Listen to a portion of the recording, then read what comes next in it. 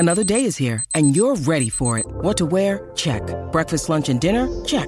Planning for what's next and how to save for it? That's where Bank of America can help. For your financial to-dos, Bank of America has experts ready to help get you closer to your goals. Get started at one of our local financial centers or 24/7 in our mobile banking app. Find a location near you at bankofamerica.com/talktous. What would you like the power to do? Mobile banking requires downloading the app and is only available for select devices. Message and data rates may apply. Bank of America N.A., member FDIC. When you need mealtime inspiration, it's worth shopping Kroger, where you'll find over 30,000 mouth-watering choices that excite your inner foodie. And no matter what tasty choice you make, you'll enjoy our everyday low prices, plus extra ways to save, like digital coupons worth over $600 each week. You can also save up to $1 off per gallon at the pump with fuel points. More savings and more inspiring flavors make shopping Kroger worth it every time. Kroger, fresh for everyone. Fuel restrictions apply. Do you know what I use to record these podcasts? It's Anchor by Spotify. It's the easiest way to make a podcast with everything you need all in one place. Let me explain. Anchor has tools that allow you to record and edit your podcast right from your phone or a computer. It's all really, really easy. It's all really intuitive. When hosting on Anchor, you can distribute your podcast on listening platforms like Spotify, Apple Podcasts, and more. It's everything you need to make a podcast. Good afternoon. Welcome to Sports, Nothing But Sports with Kent Sterling for Tuesday, December 17th, 2019, brought to you by the great people at Today's Dentistry. I got a direct message yesterday from a guy, said, hey, are you being honest with us about Today's Dentistry and Dr. Mike O'Neill? I need a new dentist. He said, I don't live too far from the office. What do you think? And I said, dude, I do not lie, ever. Life is way too short to lie. I engage only in the truth, no matter what. You know what? People pay me. People don't pay me. I'm telling the truth about them. Dr. Mike O'Neill's the best dentist I've ever gone to. 317-849-2933. And not only that, his entire staff, professional as hell. They love their patients. You're human beings to them. That place absolutely rocks. 317-849-2933. The Indianapolis Colts, I'll tell you the truth about them too. They sucked last night. They stunk on ice, and it started with the defense where you haven't had a whole lot of injuries. Kenny Moore, really important, but that's one piece of your defense. And last night, the entire defense was terrible. The front couldn't get any pressure on Breeze, and the back end couldn't get in the way of the football as it approached Saints receivers. It was awful. Breeze went 29 of 30 last night. Nobody in the history of the NFL has ever done that. Ever. He did something that nobody has ever done. 97.3% or something like that was his completion percentage, or 96.8, whatever the hell it was. It was crazy. And the highest in the history of the game for an entire game. All right? This game of football has been played since, 1920? This is the 100th season? And nobody has ever done what Breeze did last night, because no defense has ever been as incompetent and inept as the Colts defense last night with the leadership that it had in Matt Eberflus. How in the world, and we talked about this throughout the week looking forward to this game, how in the world do the Colts play that zone? All right, keep the ball in front of us zone against Drew Brees. When you know he gets it off quick, he is very, very difficult to put pressure on. The Colts don't do a great job of putting pressure on quarterbacks, so you stay in that keep the ball in front of you zone, and Drew Brees is just playing pitch and catch. What the hell is the matter with Matt Eberflus? That result, look, I know that it might have been even worse had you gone man. All right, but how the hell could it be worse? He was 29 of 30 for 307, 4 touchdowns, and no picks. You can't play better than that, for God's sake. What do you want? Are you hanging your hat on the one incompletion? The scheme was correct because we had one incompletion? Absolutely absurd. Matt Eberflus, to me, just based on last night, because you knew that this thing was going to be a debacle before you walked into the stadium, if you knew what that schematic was going to be for the Colts defense. You knew that Breeze was going to tear you apart. You gave your team no chance to even compete in this game. And to me, that's malpractice at a level where you cannot move forward during the offseason with Matt Eberflus as a defensive coordinator. You just can't. Let's talk about the questions that await Chris Ballard in the offseason, and not even in the offseason's already begun, let's face it, right? They're 6-8, no path to the playoffs whatsoever. So let's talk about the 5 burning questions. I wrote about it today on KentSterling.com. Question number 1, of course, is Brissett the quarterback in 2020? You know, that's a hell of a good question. I guess it depends on what you can go get as somebody else. I think we all know that Brian Hoyer is a ghost. He should not play because you know you're going to lose a game that he's going to start. That's just the way it is. He is not reliable as a starting quarterback, so why in the world would you have him as a backup quarterback? What the hell is the point of having a backup quarterback you don't feel comfortable with as a potential starter?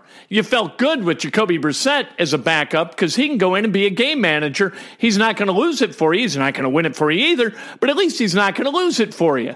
He is a high-quality backup in the NFL. As a starting quarterback, he doesn't make enough plays. He is not going to win you games late. He's not going to lose you games early, but he's not going to win you games late. And in the fourth quarter, that's where starting quarterbacks have to earn their money. That's where Andrew Luck earned his money. Jacoby Brissett cannot earn his money in the fourth quarter. It's just not who he is. There is a DNA to quarterbacks, and you cannot try to steer against the DNA. In steering Jacoby Brissett to be a more freewheeling type guy who's going to take a shot, that's not who Jacoby Brissett is. Jacoby Brissett is a guy who isn't going to throw you a lot of touchdowns, but he's not going to throw you very many interceptions either. If you're a dominant team, if you've got a great defense and you're going to rely on your running game, you can win with Jacoby Brissett. That's not what the Colts are. They don't have a dominant defense, and they don't even right now have a competent running game. So no, Jacoby Brissett should not be the starting quarterback in 2020. If he is, you're looking at 8-8 again because that is who Brissett is. Brissett, you look statistically, Brissett is ranked 16th or 20th or 18th or 15th in almost everything but interceptions thrown. He is a game manager's game manager. He is utterly mediocre among starters in the NFL, and you don't win Super Bowls very often with a mediocre starting quarterback. All right, number 2, should Matt Eberflus be retained as defensive coordinator? We already kind of talked about this because I got hot early and kind of jumped into this question. I don't think so. I just can't imagine you're going to bring Matt Eberflus back to run this defense again when you've seen exactly what it does. I know with Eberflus as a coordinator last year, the Colts, they won 9 of their last 10, and that defense kind of started to show. This year, not so much. This year, it has not been terribly good. Again, they're mediocre by almost every measure. They're a little bit better than most against the run.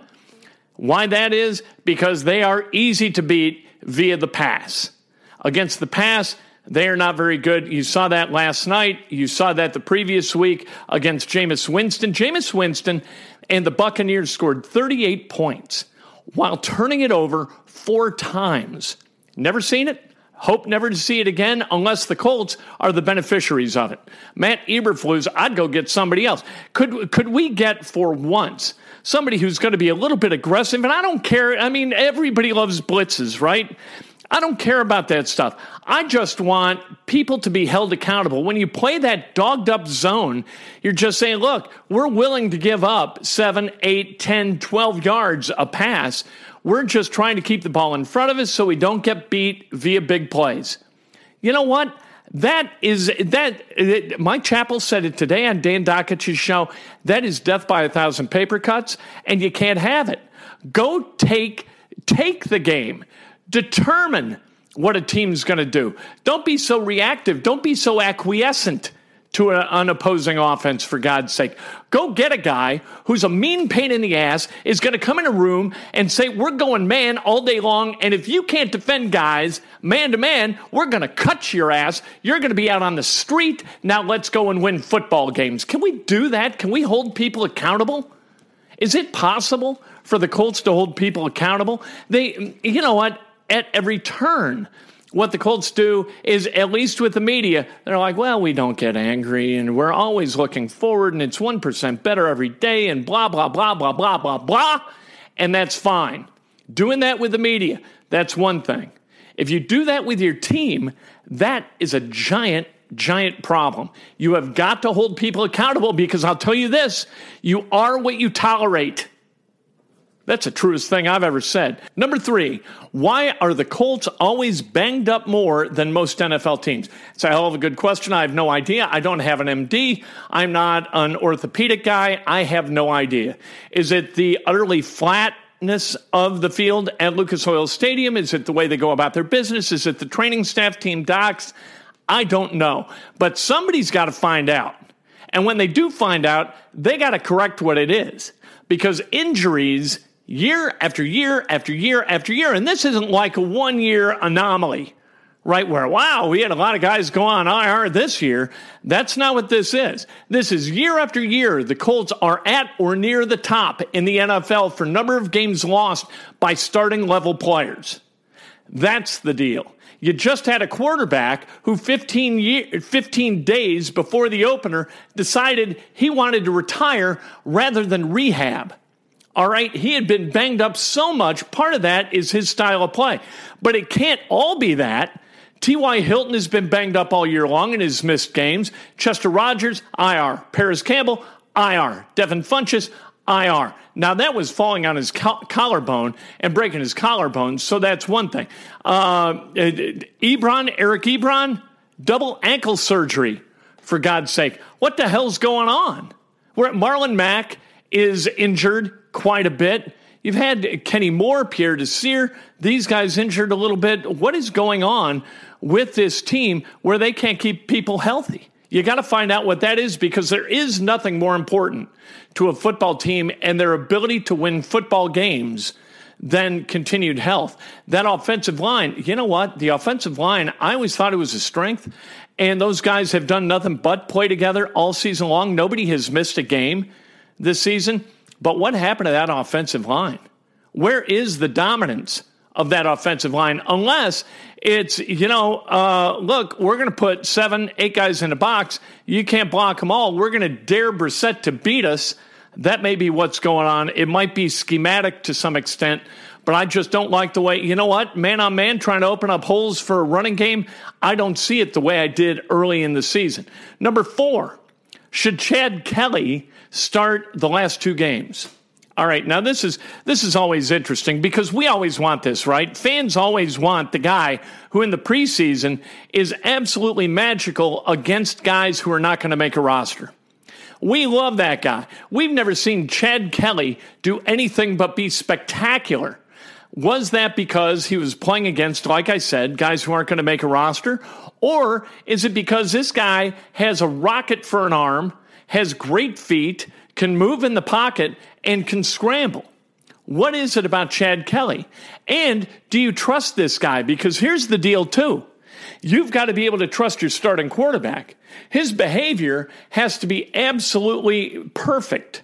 He's got to set the example. And Chad Kelly, over the course of his life, over the course of his young life, whether it's going to Von Miller's Halloween party and then drunkenly walking into a neighbor's house and kind of setting up shop and watching TV on the couch with the people who live there, is that the deal?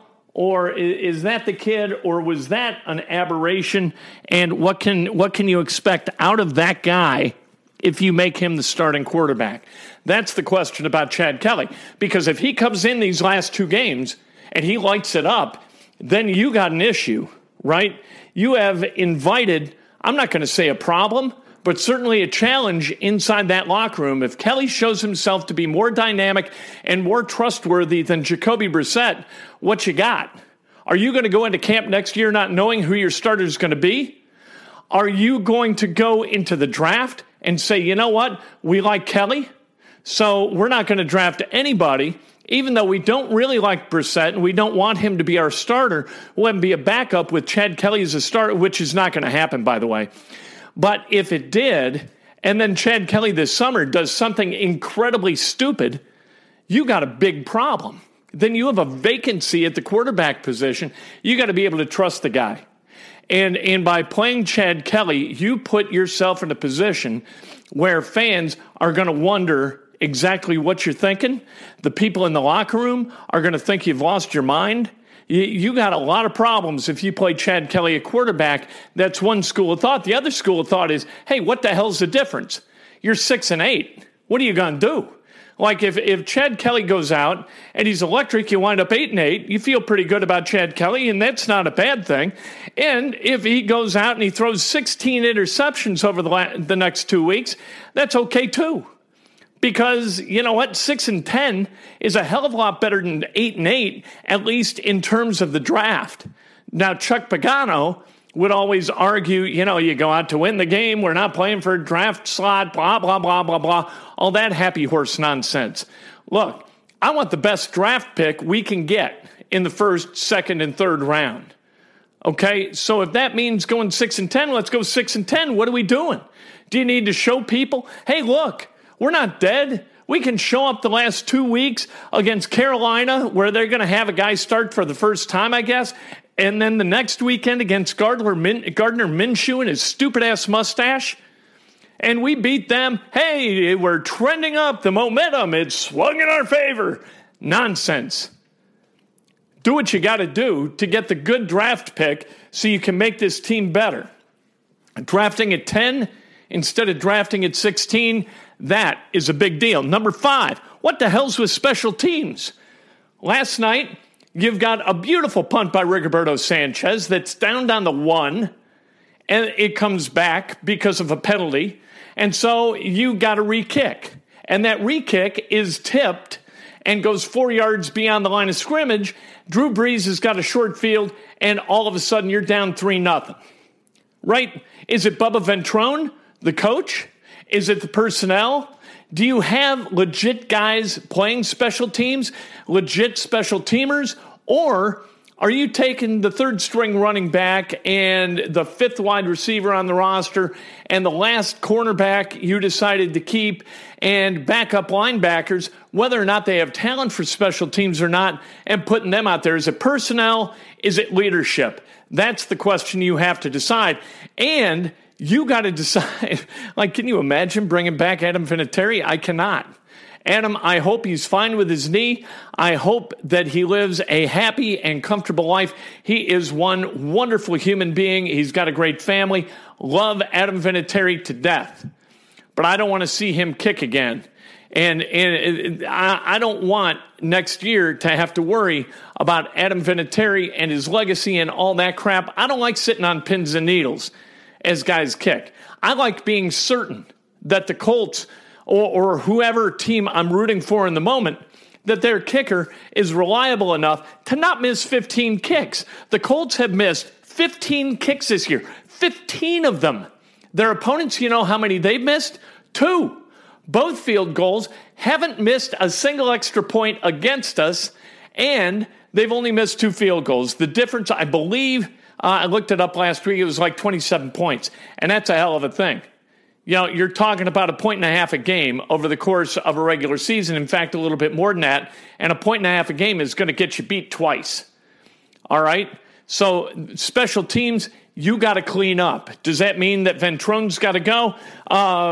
Matt Overton, long snapper extraordinaire, formerly with the Indianapolis Colts. He told me on Twitter today, you know what? They have great leadership. It's a matter of person. I'll take Matt at his word. All right, let's talk about something else because my head's going to explode from what went on last night and what's gone on over the last, 9-10 weeks of the NFL season. I mean, this team started 5-2, and now they're 6-8, and they're spinning completely out of control. And they might just be good enough to win these last 2 games and not get the draft slot that they should. Should be somewhere just inside or right around 10. And if they win out, they could wind up being 16, 17, and nobody wants that. All right, National Signing Day tomorrow in college football. The early signing period, that day is tomorrow. Where's Indiana? You see on 24/7 Sports that their recruiting class to this point is ranked 12th of the 14 teams in the Big Ten, but that doesn't mean that's where they're going to finish. A lot of things happen on signing day. A lot of commits decommit, decide they're going someplace else. We'll see if Indiana can't wrestle a few commits away from somebody else and have them pledge Bloomington. If they do, that'd be a good thing. Tom Allen has improved the recruiting at Indiana. You would think that Indiana winning 8, losing 4, getting an invitation to the Gator Bowl, that would be a good thing for recruiting. I hope that it is. They've got some guys graduating, and Tom Allen needs some replacements. The Pacers, Lakers tonight. Frank Vogel coming back to Indianapolis. He'll be at Bankers Life Fieldhouse.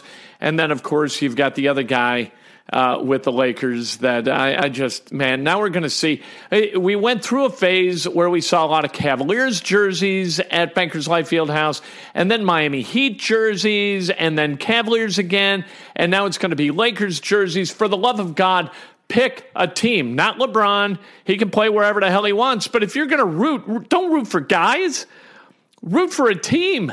Pick a team, for God's sake. Fans who root for guys just drive me nuts. Purdue is at Ohio tonight. That game, 9 o'clock on ESPN2. I'm going to tell you what the score is going to be. It's going to be 76-53 Purdue. There you go. Getting very, very specific. That's a little bit of hubris, isn't it? Not just telling you the spread, I'm telling you the score, 76-53. Here is the thing about Ohio that I think is really kind of interesting. They allow opponents to shoot a higher percentage from the foul line than any other team in Division I basketball. They rank 353rd in field or free throw percentage against at 82.1%, which is an entire percentage point ahead of number 352, which is at 81.1. So that is odd. Some teams, it's about 60. For Indiana, they're right in the middle, ranked about 160th. But Ohio University has allowed opponents, and I'm like, there's no allowing. There's no defense on a free throw. We know this. But for some reason, teams are hitting an unconscionable level of free throws against Ohio. I can't explain it. We'll see if it holds true tonight. You would think in the end it's got to balance out one way or another. And at some point, somebody's going to go like 3 for 18, and that percentage is going to come back into line with the majority of college basketball teams. Anyway, Purdue tonight at Ohio. I'm going to spend a lot of time watching the Pacers and Lakers because I think this is a good test for the Pacers. I think the Pacers are in a position at 18-9 where they can kind of raise some hell. They've got a tough stretch of road in the schedule coming up. I think they need to go 500 against. I mean, that's always the thing, right? You go 500 against the teams above you in the standings, and the Lakers obviously above the Pacers. They're 24-3 right now, so they're above everybody. A little bit above the Milwaukee Bucks, but you split against them. And then against the bottom feeders, you just beat the living hell out of them. And by doing that, you wind up with a really good season. I think that the Pacers, I told you I thought that they were going to win 53 before the season started. They're on a pace to win 54. So far, I look like a smart guy. Victor Oladipo, he's getting closer. He's practicing today in Fort Wayne. He'll come back tonight for the game. I think Victor is going to be back sooner rather than later. He's moving around really well. It's about building strength in that leg and making sure that it's as sound as it can be before he comes back. And that's going to be interesting because all of a sudden the defense of that first unit is going to get better and the offense of the second unit is going to get better too as Jeremy Lamb transitions from starter to backup. Tomorrow morning, breakfast with Kent. I know you're waiting with bated breath. 8 o'clock straight up on Facebook Live and then on Periscope Live, which is also accessible on Twitter. It follows at 8:15. It's a show so nice we do it twice. And if you have not picked up The Art of Learning from Mistakes and Adventures, which I wrote, it's out for Christmas. You can still order it and have it delivered by Christmas. I suggest you do it today. I've gotten so many notes from people, really, really nice, who are enjoying it, and it's a book of mistakes. I've screwed some things up over the course of my life, and this book is all about that because I want people to be happy with their mistakes. Mistakes are how we learn, right? This is how we learn. We learn from mistakes. Chris Ballard, hopefully, has learned from the mistakes that he made in 17, 18, and now 19, and he's going to be better for it in 2020. Learning from your mistakes is not easy because first you've got to admit your mistakes. These mistakes, I think they'll make you feel better about your mistakes, because these are significant mistakes, errors I've made, not out of being vindictive or of being malevolent, just out of being a human being and making a goofy decision at an odd time. That's what these are. Some of them are kind of funny. Some of them are kind of sweet. Some of them you scratch your head and say, what the hell's the matter with that guy? Anyway, Amazon.com, BarnesandNoble.com, Goodreads.com as well. Just search Oops, 2 O's, and then Kent or Sterling or a combination of the three, and up it will come. Order it today. All right, we'll talk to you tomorrow morning, brought to you by the great people at Today's Dentistry. Join me